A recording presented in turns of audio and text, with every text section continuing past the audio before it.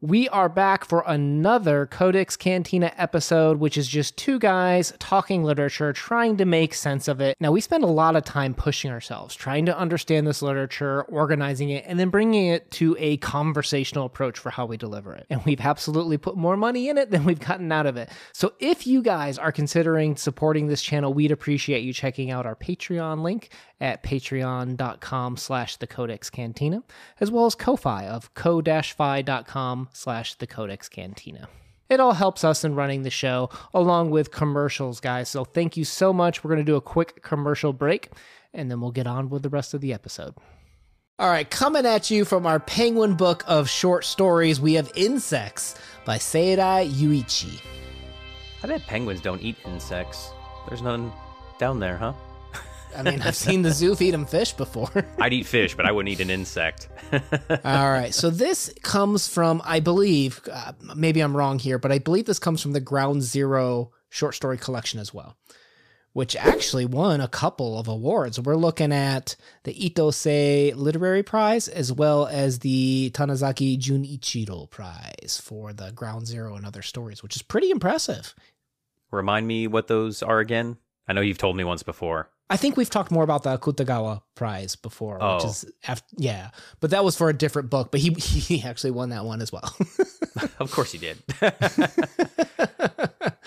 So interesting author, because if you look into his bio, born in 1958, right? So he was not at the actual. I don't want to diminish his experience, but he wasn't at the actual bombing. He was born 13 years later. Right, when we look at Nagasaki of 1945 from World War II. But he's got this Ground Zero book dealing with a lot of the bombing, fallout, if you will, which he grew up with fallout, if you will. And his other one, the one that won the Akutagawa, is actually about religion. And you'll see how both of those themes seem to be really important for this author's life, are really infused into this work. I imagine that even though not having maybe firsthand experience, which again, not a lot of people did because unfortunately so many people were, killed at the bombings, even living in the aftermath, it would have to affect your life heavily in so many regards of life that I think that secondhand knowledge adjacent to living during such a close proximity to an event like that has to still have effects on you as a youth, as, a person in general, your faith, your culture, etc. I think it's a story you have to tell, right? And that's something that obviously this author had a calling for. Now, our narrator of the story is Michiko. I think it's Hirose-san, if I took my notes correctly here. Only read through the story once. I know sometimes I like to read twice, but man, this was a longer story. Like Kindle estimated that it would take me about 35-40 minutes to read. I think it took me like 2 hours to read. Like I don't know if I was just going slow or if there was way more words than Kindle thought there were. I was in the same boat. I remember when I finished this, I think I texted you and I was like, this thing's a chonker. Mm-hmm. It took me almost over 2 hours. And again, I was reading it in little pieces while I was at work, but still, it definitely took me over a 2 hour period, I think collectively. Right. So it's kind of hard to summarize a 2 hour experience, which we only read once, right? Like generally I like to go through things a couple times. Didn't have that luxury here this past week. But what also made this complicated is the usage of time, right? When we talk about authors like William Faulkner, who I love for various reasons, but one, of course, being the way he messes with time, the way he layers events and chooses to jump and cut between things. I don't want to say it's like that, but you do have similar feelings where you're one life, right? You're this Michiko person, but you're jumping back between her 20s, her 30s, her 40s, her 60s, all the way up to 75 when she's at the end of her life. Like you're moving through all these traumatic, beautiful, horrific, exciting, confusing, lustful, hopeful moments in her life. So to boil that down is pretty difficult, I think. I would definitely agree that this is Faulkner-esque. You have, in some certain situations in the story, Michiko telling you a story of her present time where she is an old lady, and then literally same paragraph, mid-sentence, she's talking about when she's 20 and had the long, dark, black hair. Or you're in the same paragraph and she's talking about, her liver spots, and boom, she switches to when she's, in her 30s and she is starting, an affair. So like it is very William Faulkner-esque. So be prepared for this jarring experience, sometimes even mid-paragraph during the story. Right. And at a super high level, we have the bombings when she's young, right? Because I know it said that she was 19 when she started working at that printing press, which I believe was after the bombing, because they did talk about how 5 of the 6 people working there had injuries from probably the war or the bomb. I'd have to go back and double check, but you're dealing with people who have been impacted by a very traumatic experience, except for her love interest, right? And we're dealing with all these emotions about the people that were impacted by the war versus the people that were not. The resentment some people felt, all the way up through where she watches this boy that she's lusting for go hook up with her friend, right? Reiko. And they go off, get married, have children, only to come back one time to Nagasaki when she's in her late 30s and he's in his 40s. And he definitely presses himself upon her.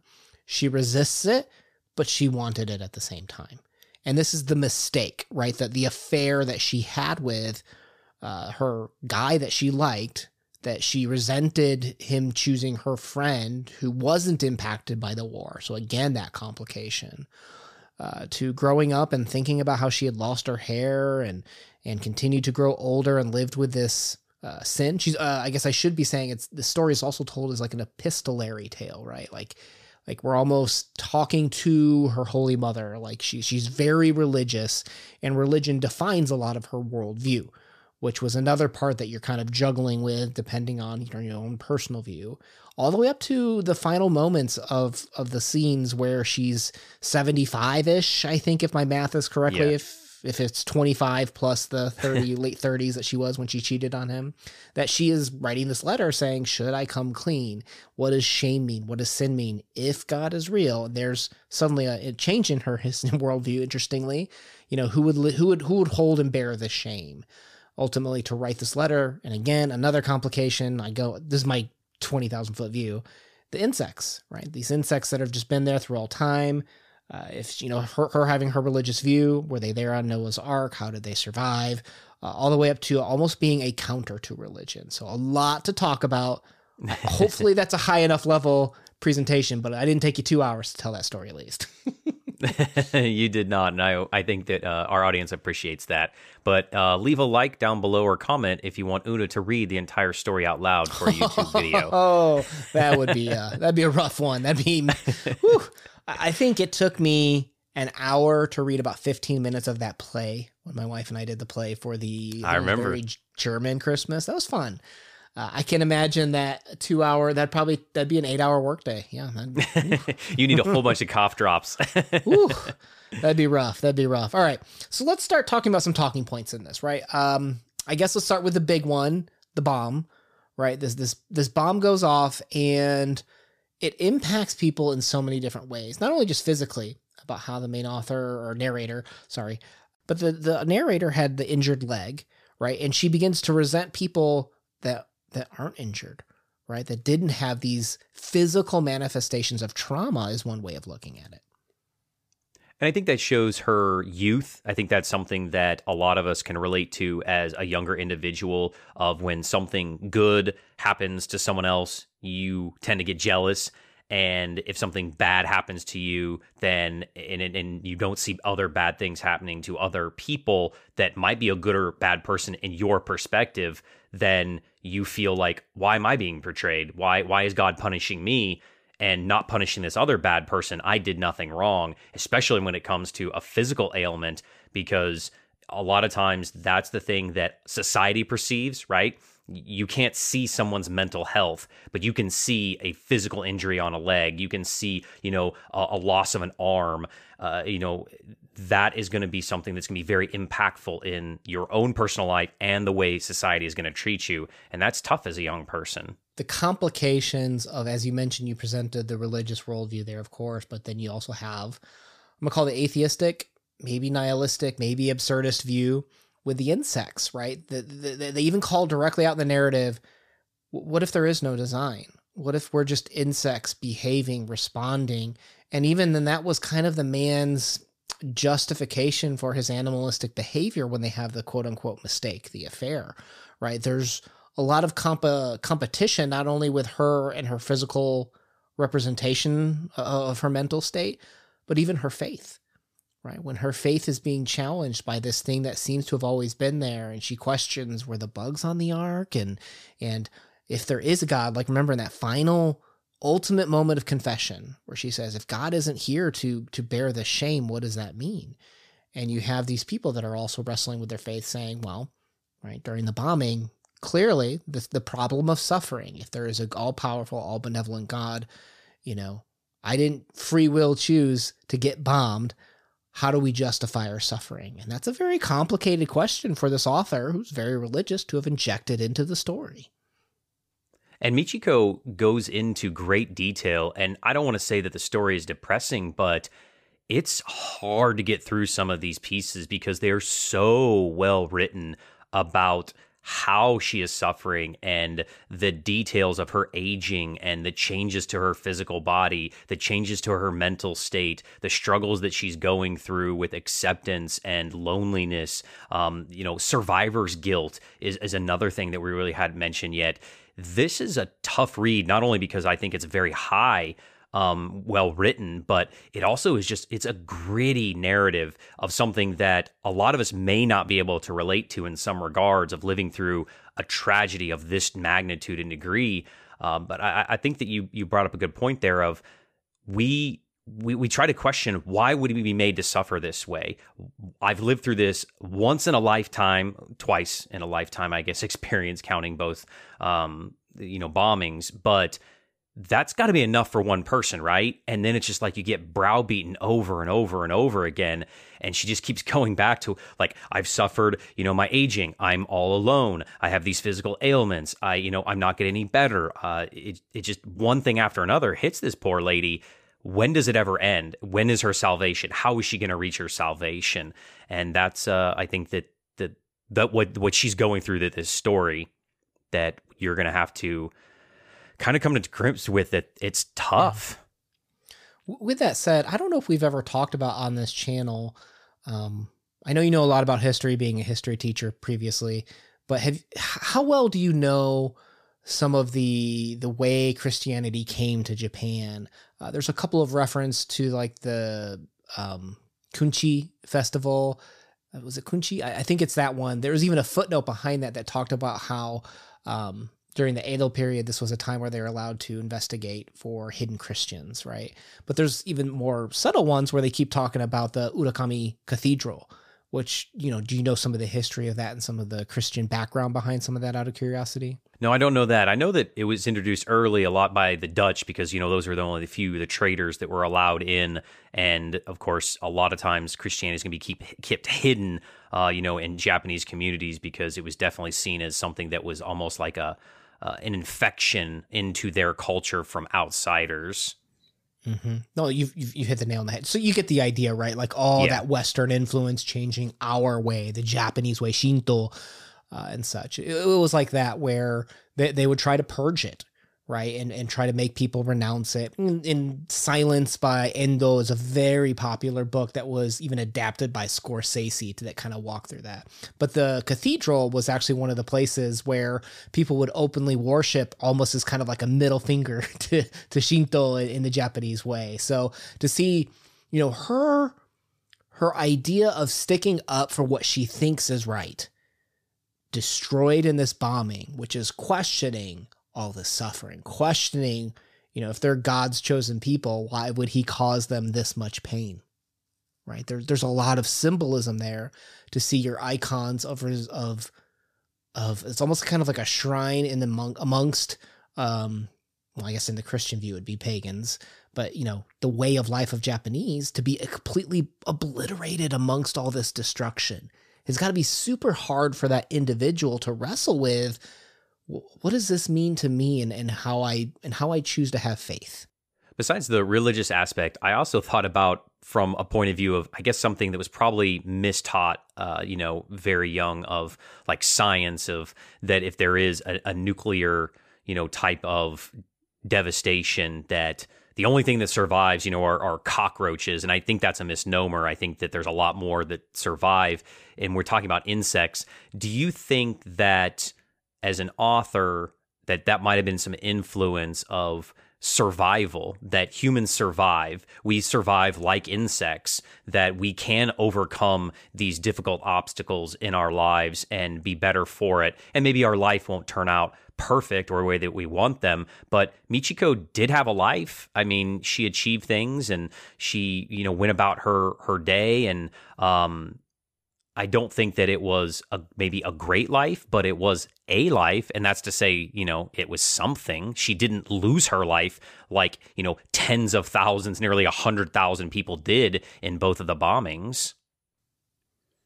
I hadn't thought of that. That's interesting. So comparing, so clearly there is evidence in the story where they talk about how, what was it, the fly on the dead woman's cheek, or like the person they thought was dead.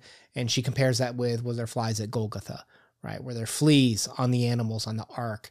There's clearly evidence there, to your point about, insects have survived. They've been here, even though they're not the chosen ones and mentioned directly in the Bible and such.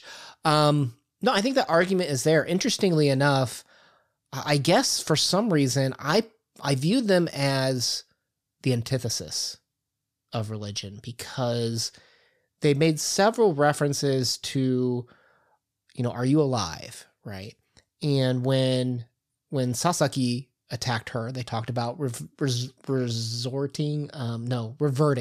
to animalistic needs, and how religion is something that we dress up those needs, is kind of the way that I took it, that the insects became almost this nihilistic, eternal being underneath the scenes. That might be my own reading of the story, with how they compared carnal desires and needs with the religious calling, if you will. But I absolutely see, what you're saying there. That's kind of an interesting take on it.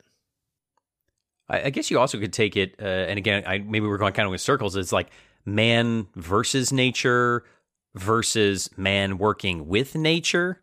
Yeah, and that's a very good theme too, right? Because when it comes to Shintoism, when it comes to the being with nature and such, that is much more felt, I feel like, in the Japanese culture, perhaps, that you see this struggle with it as well. Than a Western ideology. Sure, yeah. Do you feel that this was one of those stories that was a stronger discussion, perhaps, than the read itself? 1,000%. Because, and again, I don't think that the story was bad. I guess I would just describe it as exhausting, because it's so heartbreaking in some of the ways that Michiko just makes you feel the feels.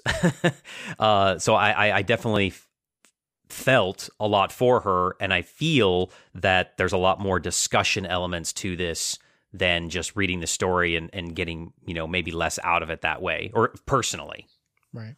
Well, it didn't feel like any of the characters were archetypes, right? These all felt real, breathing people struggling with identity, struggling with trauma, struggling with lust and desire and happiness, hope, right? Like this was a very, as you said, draining read. But at the same time, I think it can be eye-opening as well. But I agree, like, when you're in there sitting there reading, you're like, oh my gosh, whew. You're kind of ready for a breather, if you will. There was never a moment to breathe, I felt like, sometimes during the story. Yeah, get your box of tissues ready, because it is one that is, it's good. I think it's worth a read if you are okay with experiencing the not positive side of a human experience. All right, so we're going to leave a playlist of the Japanese, what is it called? The Penguin Book of Japanese Short Stories. I think that's what it's called. I don't know. We're working through that one as well as the Oxford one. I'll leave a playlist of both of those down below. What story would you like to see us cover next, perhaps from those collections that we haven't covered yet? Looking forward to hearing from you in the comments, because I need a breather after that one. My name's Benuna. Peace. I need a hug. Crypto. Peace.